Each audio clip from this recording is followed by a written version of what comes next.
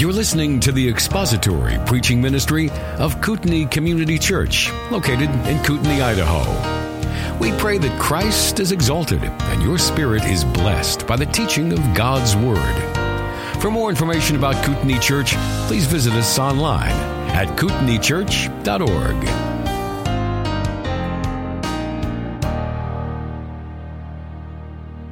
Please turn your Bibles to the book of Hebrews, chapter 10. Book of Hebrews, chapter 10.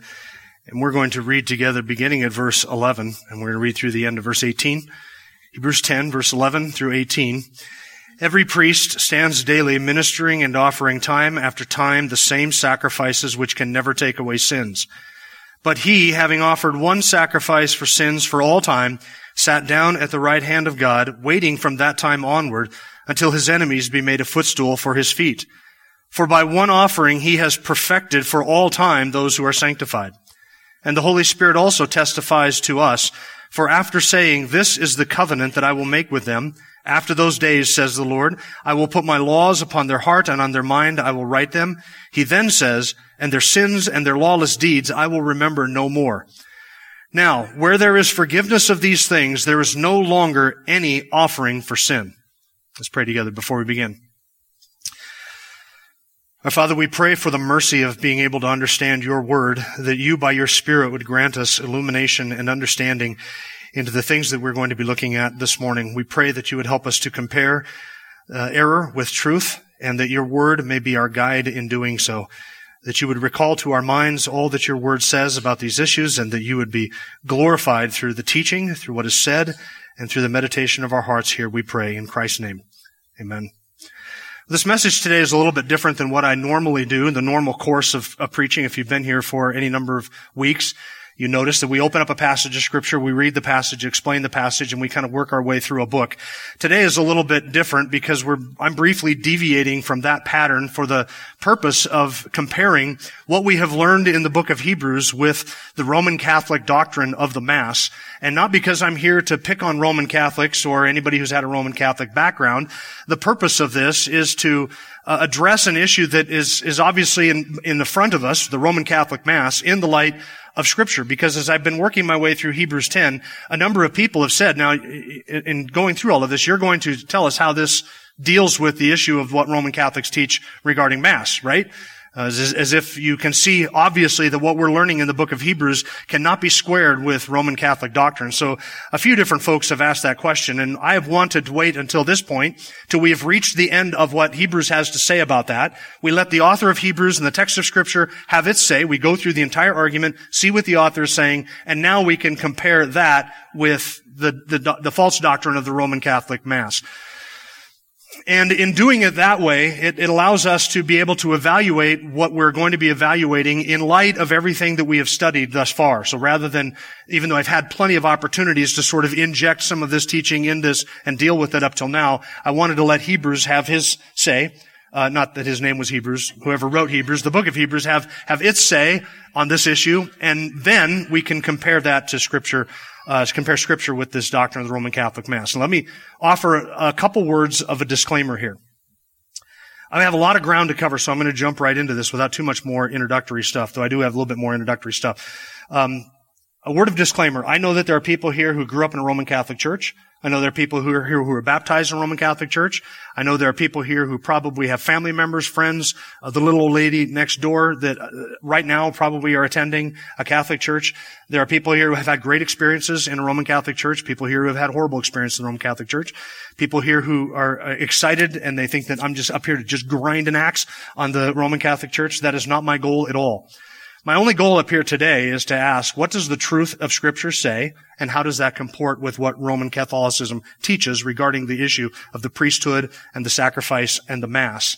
And the sacrifice of the Mass. This is all something that we have been discussing in recent weeks and months as we've been going through the book of Hebrews. So I want you to know that I'm not up here to grind an axe. I take no personal umbrage against Roman Catholicism. I have not been abused in a Roman Catholic church. I do not have a bad history with the Roman Catholic Church. I was baptized as an infant in the Roman Catholic Church. And other than that, the only experience I've had in a Roman Catholic Church is observing some of the beautiful architecture in Vienna, attending a Mass at a funeral that I eventually walked out of because I felt it was so blasphemous, and reading scripture at my grandfather's funeral, which is in a Roman Catholic church, and I did that in such a way as to make sure that they got the gospel.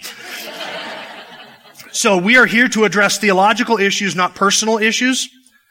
And I'm not here to just grind your axe or to grind my axe. I want you to understand that the goal of this is simply a theological evaluation. And if you are new to what the Roman Catholic Church teaches concerning the Mass, then this will be something of an eye-opener for you. Now, the Mass, or the sacrifice of the Mass, as Rome would call it, is not the only place in Roman Catholic theology regarding what they do on a Sunday morning that directly violates what we read in the book of Hebrews. They also have an entire priesthood. The nature of the sacrifice is not the only thing that Rome gets wrong. They also get wrong the view of the priesthood.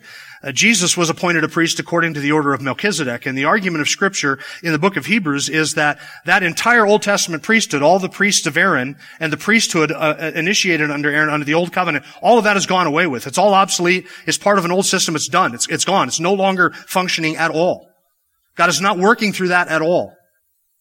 And we would recognize as Protestants that what has replaced that is a higher and better priesthood, one high priest who never dies, who always lives to make intercession for those who are his. One high priest who offered one sacrifice once for all time that has perfected all those for whom that sacrifice was offered.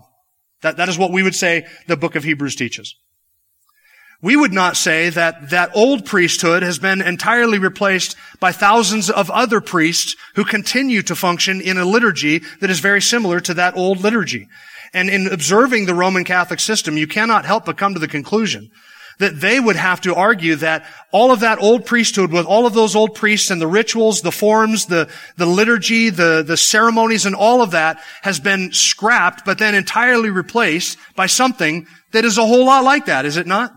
With the liturgy and the functions and the ceremonies and the sacerdotalism and all of the other stuff that goes along with that. We would say that new covenant has entirely scrapped the old. They would say that under the new covenant, we have a mirror image of the old, with a priesthood with thousands of priests.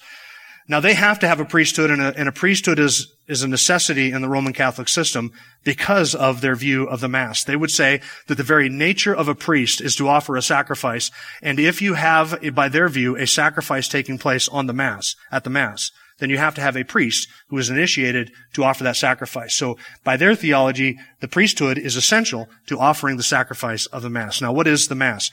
We would say that this is communion, or that this is the Lord's Supper.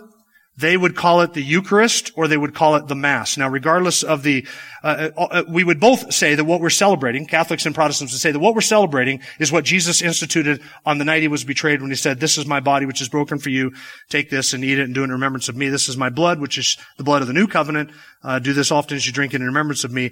We would both appeal to the same passages of Scripture, and as we would say that our observance of the Lord's Supper is the way of fulfilling that continual observance, they would say that continual observance is manifested in the Mass, or what they call the Eucharist.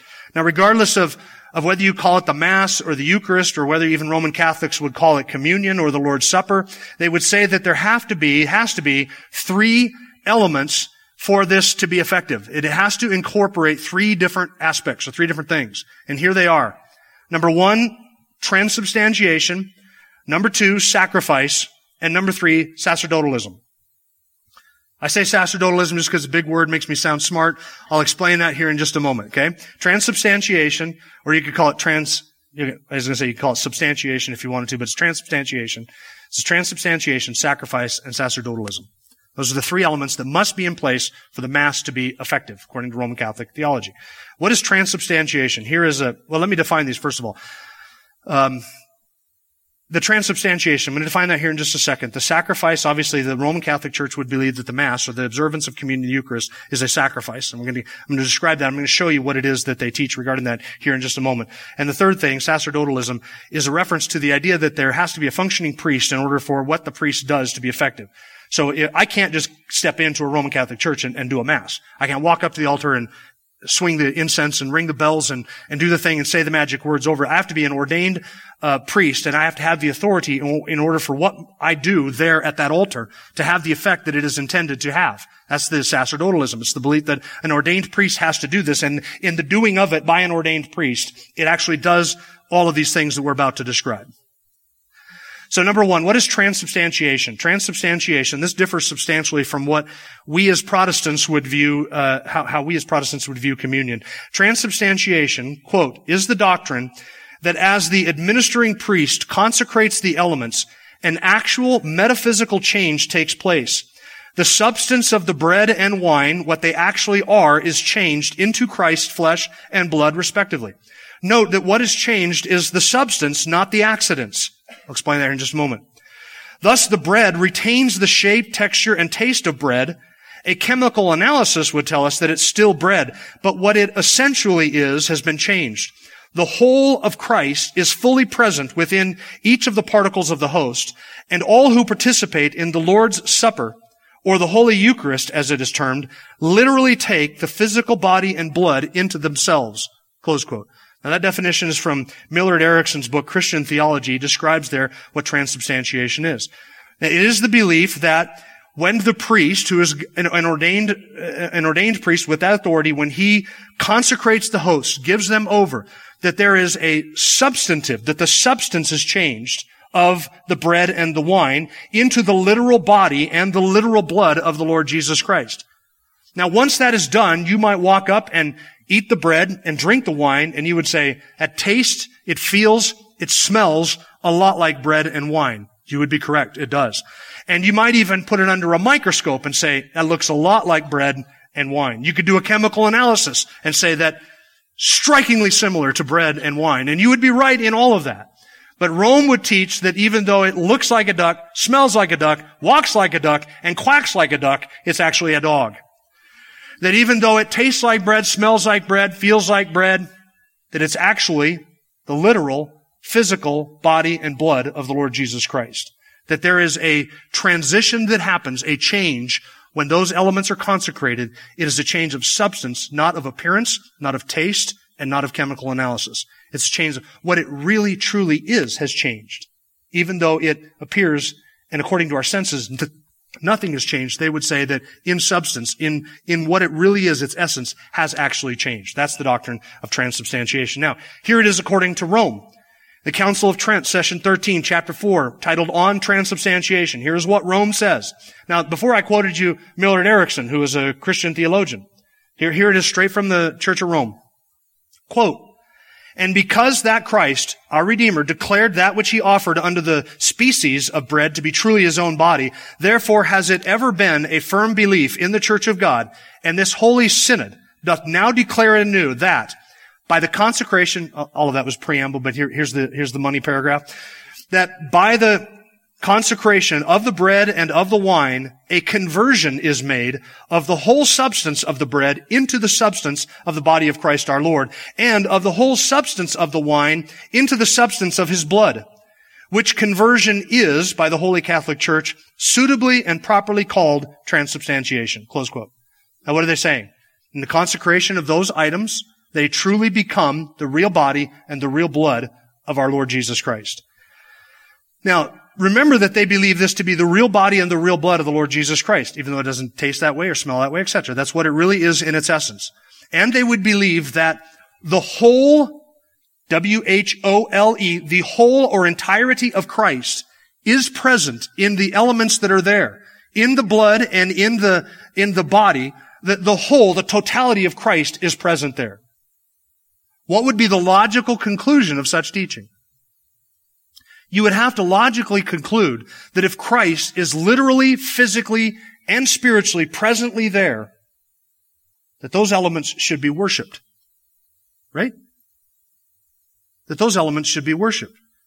Because if that is God physically in your presence, those elements should be worshipped. You say, Jim, now you're taking it too far. The Council of Trent, session 13, chapter 5. Here is what Rome says.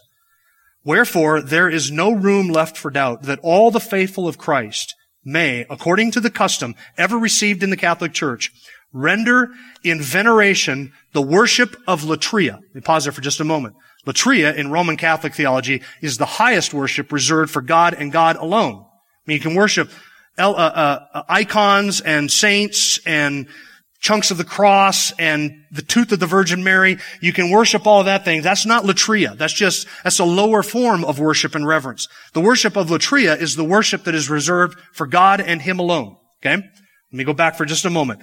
It has ever been the firm belief in the Church of God, wrong paragraph. It is ever received in the Catholic Church that we may render, the faithful may render in veneration the worship of latria, which is due to the true God, to this most holy sacrament. For not therefore it is the less to be adored on this account that it was instituted by Christ the Lord in order to be received. For we believe the same God to be present therein, of whom the eternal Father, when introducing him into the world, says, and let all the angels of God adore him, whom the Magi falling down adored, who in fine, as the scripture testifies, was adored by the apostles in Galilee. Close quote. Now what are they saying? That when God sent the Son into the world the first time, He said to the angels, let all the angels of God worship Him, the Son. We saw that in Hebrews chapter 1, did we not? We've seen that in a number of places in Scripture, in the Psalms, what Hebrews chapter 1 quotes from that. And since He was there in the flesh and was worshipped by the Magi, and since in the flesh He was worshipped by the apostles, if He is present before you in the elements of communion in the flesh, what does He deserve? Worship. The worship that is due to the one and true God. Rome says in a Council of Trent, Session 13, Chapter 5, that true veneration, the worship of latria, due to God alone, can rightly be given to these elements by the faithful, because the Father has commanded us to worship them. If you believe that Christ comes into the world at that point, just as He did in the room of the Virgin Mary, He comes into the world at that point through the consecrating act of the priest. If that is your belief, then Christ is there physically in your presence. Those elements are worthy of worship. Now, according to the Roman Catholic Church, if you deny any of these doctrines, you are damned. If you deny any of what I've just said to you here, you are damned. Anathema. Council of Trent, Session 13, Canons 1, 5, 6, and 8, if you want to look them up. According to Rome, if you deny that the elements are really the body and blood of Christ, you're damned. If you deny that the elements are worthy of worship that is due to God, you are damned. If you deny that when you actually eat the communion, you eat the body and blood of Christ, you are damned. And if you deny that the sacrifice of the Mass is a real sacrifice, you are damned. Now, at this point, people usually like to say, Jim, you're being awfully harsh and awfully critical, and you're saying all of these really stern things. And like President Trump's tweets, it makes my tummy hurt. I don't feel good about it. You're just being a meanie. I'm not being a meanie, and that's not my intention in doing this. Listen, I'm not the one throwing around damnations like they're hard candy at a 4th of July parade. That's Rome that does that. If you deny any of this, you are damned. If you deny this, you're damned. If you deny that, you're damned. Well, it just so happens that I would deny everything that I've just read to you that comes from the Roman Catholic Church. I would deny these things. And Rome would say that I am damned and judged because I deny these doctrines. And on this point, I would say that the Roman Catholic Church and we as Protestants would have to agree. We hold this in common. The belief that on this issue, one of us has it right and one of us has it wrong. And the one that has it wrong is damned. I would agree with them on that. This is an essential issue. This is a big issue. We're talking about the nature of Christ's atonement, what it does, what makes it effective, its power, its ability to save, what is accomplished on the cross. Those are central and serious issues. So that's the description of transubstantiation. But that's the first element that you have to have for the Mass to be effective, is this belief and this affirmation that these elements are actually truly genuinely changed into the real, literal, actual body and blood of the Lord Jesus Christ. The second element then follows naturally from the first, and that is that the Mass is an actual sacrifice.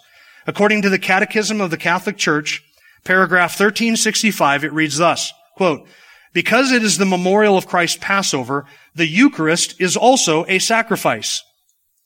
The sacrificial character of the Eucharist is manifested in the very words of its instruction. Quote, 'This is my body which is given to you, and this is the cup which is poured out for you in the new covenant in my blood.'" Close quote. In the Eucharist, Christ gives us the very body which He gave up for us on the cross, the very blood which He poured out for many for the forgiveness of sins. Close quote. Notice that they're affirming that it's not a different body and a different blood, but the very same blood shed at Calvary 2,000 years ago is present sacrificially in the Mass. And they call the Holy Eucharist the sacrifice of the Mass. Paragraph 1055 of the Catechism of the Catholic Church calls the Holy Eucharist the holy sacrifice of the Eucharist. It's the holy sacrifice of the Eucharist. And they say that by it, quote, the church commends the dead to God's mercy, close quote. I'm going to read you here in a moment a quote where they say that this sacrifice of the Mass is to take place for the living and for the dead. Because remember, in Catholic theology, when you die here, you don't go directly to heaven, you go to purgatory. And once you're in purgatory, you have to burn off all the sins that never got forgiven or atoned for here in this world. And so in the burning off of those sins, once those are all burned off, then you get to go into heaven. Well, if somebody back home is doing the Mass on your behalf, it's taking years off of your sentence in purgatory. And therefore, this sacrifice of the Mass is done not just for the living, but also for the dead in Roman Catholic theology. Paragraph 1068 of the Catholic Church Catechism, quote, for it is in the liturgy, especially in the divine sacrifice of the Eucharist, that the work of our redemption is accomplished, period, close quote. Do you hear that? It is in the liturgy, especially the divine sacrifice of the Eucharist, that the work of our redemption is accomplished. Where do we believe that the work of our redemption was accomplished? At communion? When that is done? Or at the cross? It's in the cross. See how irreconcilable these two views are. We're not talking about just shades of meaning between two different views of the Lord's Supper. We're talking about radically and entirely different theologies. Catholic Church Catechism, paragraph 1366, the Eucharist is thus a sacrifice because it represents or makes present the sacrifice of the cross. One last one. Roman Catholic Catechism, paragraph 1367, quote, the sacrifice of Christ and the sacrifice of the Eucharist are one single sacrifice. The victim is one and the same now offers through the ministry of priests, who then offered himself on the cross, only the manner of the offering is different. Listen, that's the same sacrifice. He's now offering it on a table at the hands of a priest, the very same sacrifice he offered on the cross. Quoting again, and since in this divine sacrifice, which is celebrated in the Mass, the same Christ who offered himself once in a bloody manner on the altar of the cross is contained and is offered in an unbloody manner, this sacrifice is truly propitiatory, close quote. This sacrifice of the Mass is truly propitiatory. What does propitiatory mean? It means it satisfies the wrath of God concerning sin. This sacrifice of the Mass actually satisfies divine justice on behalf of those for whom the Mass is performed. It's truly propitiatory. It forgives sins. It erases sin debt. In other words, if this is not done, there is sins not forgiven and sin debt not atoned for. That's the Roman Catholic view. The Catholic Encyclopedia topic, Sacrifice of the Mass, says the Church intends the Mass to be regarded as a true and proper sacrifice, close quote. So it has to be transubstantiation. They also believe it to be a sacrifice. And by the way, if you deny this, you are damned. Council of Trent, Session 12, Canon 3 says this, if anyone saith, by the way, I saith this, if anyone saith that the sacrifice of the Mass is only a sacrifice of praise and of thanksgiving, or that it is a bare commemoration of the sacrifice consummated on the cross, and not a propitiatory sacrifice, or that it profits him only who receives, and that it ought not to be offered for the living and the dead, for sins, pains, satisfaction, and other necessities, let him be anathema. Close quote. In other words, if you deny that it is propitiatory, if you deny that it is a sacrifice, if you deny that it should be offered for the living and the dead for the atonement of their sins, you're damned for denying those things. This sacrifice of the Mass, by the way, happens constantly in Roman Catholic churches. In worship services, it's going on somewhere right now. It's going on somewhere. You sit here. Somewhere in this world, probably hundreds and thousands of places in this world, this sacrifice is being done. This goes on constantly at funerals, at weddings, in church services, in morning services throughout the week, in special high and holy days that the Catholic Church honors. The sacrifice is made, they believe, of the body and the blood of Christ. They believe it to be propitiatory. They believe it to be done for sins. And they believe it to be the vehicle by which sins are atoned for and forgiven. Without the sacrifice of the Mass, they would say, the sins are not forgiven. So they believe it is a real sacrifice, and it is the same sacrifice, the same body, and the same blood of the Lord Jesus Christ, offered perpetually and continually for all of eternity, and that the work of the priest is to represent the same sacrifice over and over again to the people. And that by doing this over and over again, sins are being forgiven, atonement is being made, and divine justice is being satisfied. That's Roman Catholic teaching regarding the Mass. What does the Scriptures teach? I'm going to read you a few verses from Hebrews. Okay? With all of that in the background of your mind, I want you to listen to what Hebrews says. Hebrews 1, verse 3. When he, that is Christ, had made purification of sins, he sat down at the right hand of the Majesty on high. Past tense. He made purification of sins. Finished. And so he sat down. There's no more work to be done.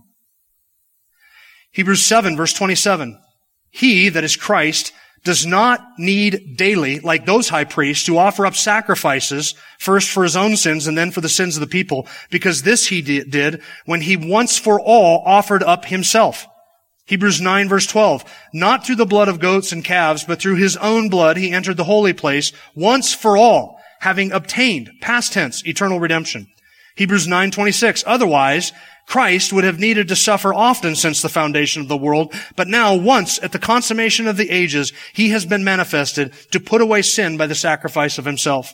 Hebrews 9:28. So Christ also, having been offered once to bear the sins of many, will appear a second time for salvation without reference to sin to those who eagerly await him. Hebrews 10:10. And by this will we have been sanctified through the offering of the body of Jesus Christ once for all. Hebrews 10:12. But he, having offered one sacrifice for sins for all time, sat down at the right hand of God. Hebrews 10:14. For by one offering he has perfected for all time those who are sanctified. That's glorious, what I just read to you. What is the author of Hebrews repeating? Every conceivable way. That this sacrifice is a one-time historical act, a one-time sacrifice, that it is not repeated day after day after day, just like those Old Testament priests who daily did the service of that worship. It's not repeated daily. It's a one-time sacrifice, and it is a one-time sacrifice that has forever accomplished what was intended to be accomplished. If the goal of the sacrifice of Jesus Christ was the forgiveness of the sins of his people, listen, he has perfected forever those who were sanctified through that one offering that he made once and for all, and when he was finished, having made purification for sins, he sat down. No more sacrifice. No more offering. No more representing the same offering over and over again. No more priesthood to do this work over and over again continually. The work was done one time, once for all. It is a completed work, and he sat down. And the fact that he sat down is itself an evidence of its completion. Now, the argument through the book of Hebrews has been that the new covenant is better than the old covenant. The old covenant had all of those priests always doing that work. And Rome would say, yeah, all of those priests always doing that work has been replaced by all of these priests doing very similar work. And we'd have to say, how is that better under the new covenant? We just have still thousands of priests doing still the work perpetually, continually, day after day, all over the world. How is that better? The argument of Hebrews says that the one sacrifice has forever ended all other sacrifices. Where there is forgiveness of these things, there is no longer any sacrifice for sins. A completed work. That's what Hebrews would say. The Roman Catholic Church would say, well, yeah, but that one sacrifice now continues to be represented over and over again, perpetually, just like the animal sacrifices, but a little bit different. I say to you, how is that better? How is the repetition of the sacrifice any better than the repetition of the animal sacrifices? See, the argument of the author of Hebrews all the way through is that this new covenant, what we have received, is better. The argument of the Roman Catholic Church is that the new covenant is just a mirror image of the old covenant. All of these new things have just replaced those old things, and it continues to go on just like it did under the old covenant. And Hebrews says no. No more priesthood, no more tabernacle, no more sacrifices, no more offerings, no more liturgy, no more robes and vestments, none of that stuff. This completed work has been done in Christ, and it is sufficient. So the contrast is clear, and we've observed it through Hebrews, that this is contrary, obviously what the Scriptures teach in Hebrews, is contrary to what the Roman Catholic Church teaches about the sacrifice of Christ. And listen, there is no common ground between what Rome teaches regarding the sacrifice of Christ and what we would believe and what Scripture teaches concerning the sacrifice of Christ. There's no common ground in these things. It's either once or it's daily. It's either once or it's continual. It either accomplished it or it needs something else to keep it going and to accomplish the work that Christ started on the cross. There is no meeting of the minds between these two views, what Scripture teaches and what Rome teaches. Now you say, well, how is it then that they would deal with Romans 10? Because that's a big question, right? I mean, Catholics added a whole bunch of books to the Bible in the 1500s, but they didn't take out the book of Hebrews. So when a Roman Catholic reads through the book of Hebrews, they read the same verses that I just read to you. How does a Roman Catholic get around that? How do they argue and deal with, how do they deal with these passages in Hebrews 10, which seem to be to us so clear? Hebrews 10:18 says, where there's forgiveness of these things, there is no longer any offering for sin. How does the Roman Catholic Church deal with Hebrews 10? Here are the arguments that they make. There are three of them. First, they would say that the Mass is not another sacrifice, it is the same sacrifice. Now, you heard this in one of the passages that I read from the Catechism or from the Council of Trent here earlier, that this is one and the same sacrifice. It's the same blood. It's the same body. So you say, well, so you're just offering up Jesus all over on the altar again. That's a whole nother sacrifice. Hebrews says that there's only been one sacrifice. And Rome would say, I agree with you, there's only been one sacrifice. What we're doing at the Mass is simply representing the same sacrifice that was made back then. So it's one sacrifice that is continually presented and represented always and forever all the way through church history. It's not another sacrifice and it's not a re-sacrifice. They would say you're misrepresenting us by saying we're re-sacrificing Christ or we're offering up another sacrifice, because according to Rome, it's the one and the same sacrifice. It's not a different body. It's not different blood. It's the same body and the same blood that is then represented. So they would say what Christ did on the cross, he's just offering it's the same offering. It's the same sacrifice. We're just representing it. We're just sort of opening up the doors of heaven, looking at it all the time. We're just constantly making it new, bringing it up, pulling it out of eternity and making it real and present in front of us. It's all the same sacrifice that has happened for all of these years. That would be their argument. They would say that Christ offers himself to the Father on our behalf in the Mass, and that Christ himself is the one who is continually, through the hands of the priest, offering always to God his sacrifice. Always one sacrifice. It's not done for them. It was done in the sense that there was a historical event that happened, but that offering is always and continually being made to the Father. Second, they would say that the sacrifice of Christ is offered continually in heaven. They would argue that it is an eternal sacrifice. An eternal sacrifice. And this is the language that Rome uses to describe the sacrifice of Christ. Since Christ is a priest forever, and here's where the redefinition of terms becomes obvious. Since Christ is a priest forever according to the order of Melchizedek, they would say that the nature of the priesthood is to always offer sacrifices. Therefore, if Christ is eternally a priest according to the order of Melchizedek, he must eternally be offering the sacrifice. And since Christ is eternally offering the sacrifice, which started at the cross and continues on today, the high priest today just simply opens up the windows of heaven, as it were, and represents that same sacrifice which Christ himself is continually offering in heaven to the Father. That Christ, is offering the same sacrifice eternally. And they would say that the sacrifice of Calvary is perpetually offered to the Father by Christ. And thus it's not a new sacrifice. It's not a re-sacrifice. It's not another sacrifice. It's not a different sacrifice. And that is why they can say that the Mass is propitiatory. Because the sacrifice on the cross was propitiatory, it forgave sins. Since the Mass is the very same sacrifice, just represented all over again, it has to have the same qualities of what took place on Calvary. So if Calvary is propitiatory, then so must also be the representation of the very same sacrifice. Does that make sense? That's how they would get around it. I hope that makes sense. I mean, it doesn't really make sense, but I hope that what I'm presenting to you as what doesn't make sense, at least makes sense that I'm presenting to you what doesn't make sense. So here's the answer to that. That explanation of the one-time or the continual nature of the sacrifice of Christ really does not help their case at all. And I'll give you a couple of reasons why. Number one, Christ's intercession is not sacrifice. See, Rome confuses intercession with sacrifice. We believe that he is always, continually, eternally interceding for us, his people. And they would say, well, that intercession must involve sacrifice, since the nature of a priest is to offer sacrifice. So if his intercession is sacrifice, then if his intercession is eternal, then the sacrifice must be eternal. They blend the ideas of intercession and sacrifice, so that if one is eternal, the other one also has to be eternal. According to the Catholic Answers website, under the question, is the Mass a sacrifice? You would read this, quote, Protestants have no qualms accepting the perfect and efficacious nature of Christ's sacrifice, but invite them to consider its eternal aspect. Jesus is eternally a priest, and a priest's very nature is to offer sacrifice. In the case of Christ, the eternal sacrifice that he offers is himself. Close quote. Well, Scripture does not teach that the sacrifice of Christ is eternal, meaning continually ongoing. Scripture teaches that the sacrifice of Christ was a one-time event that has eternal consequences. Do you understand the difference between those two? It's a one-time event that has eternal consequences.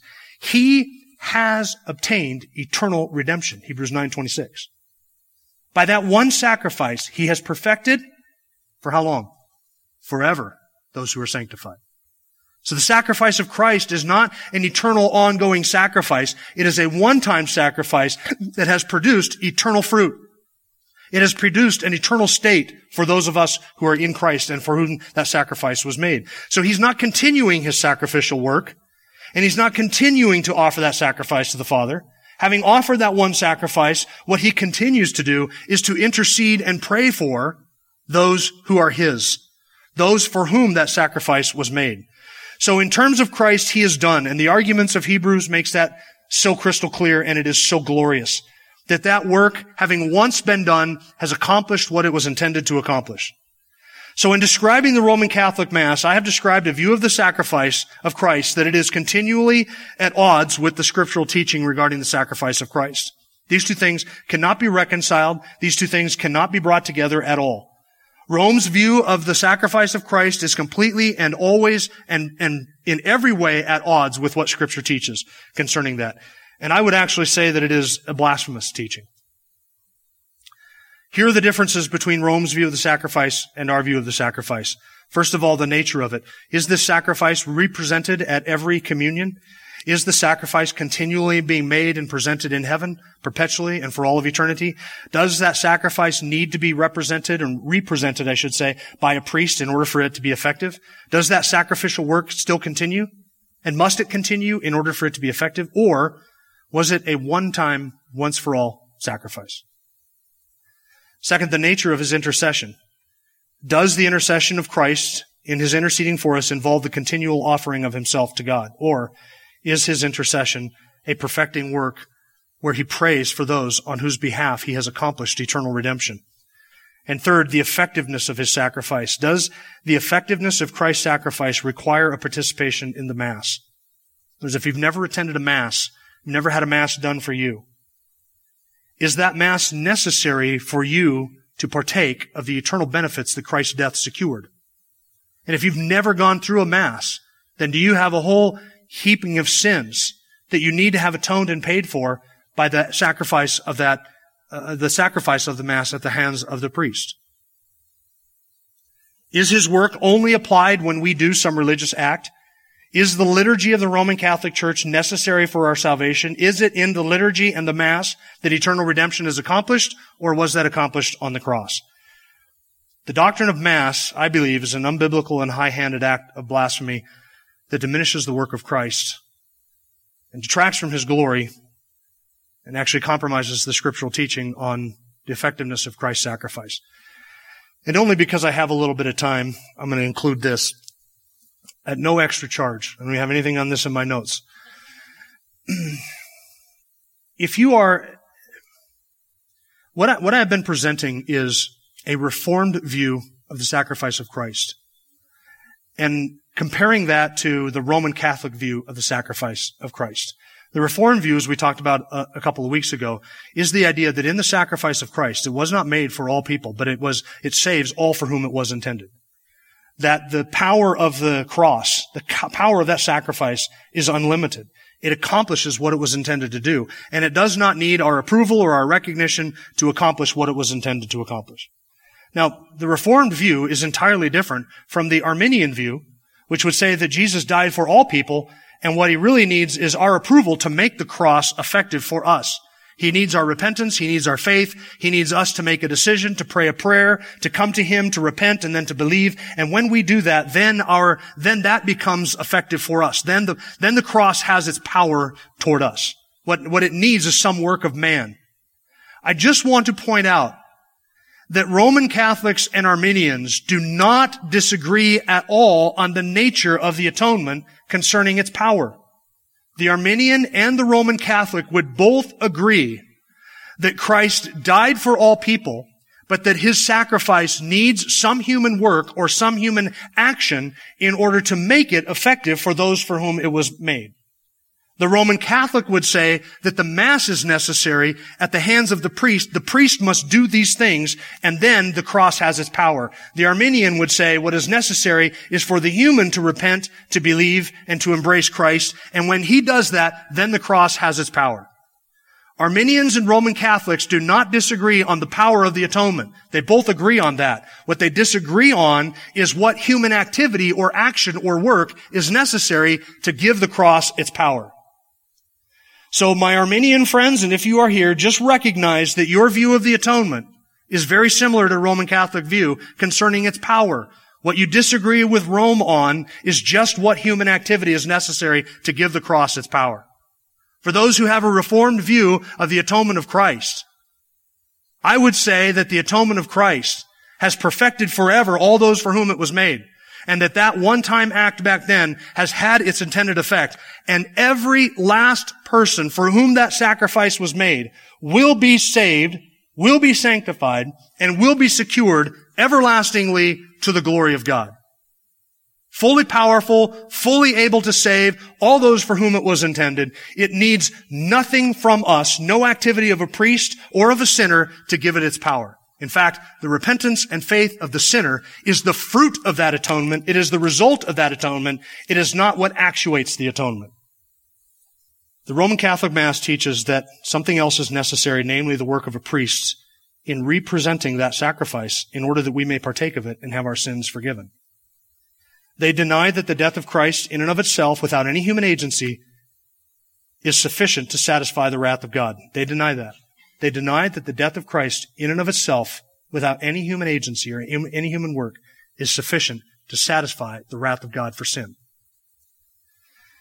Jesus, they would say, needs a human priest to intercede and to change bread into his body and wine into blood for our sins to be forgiven.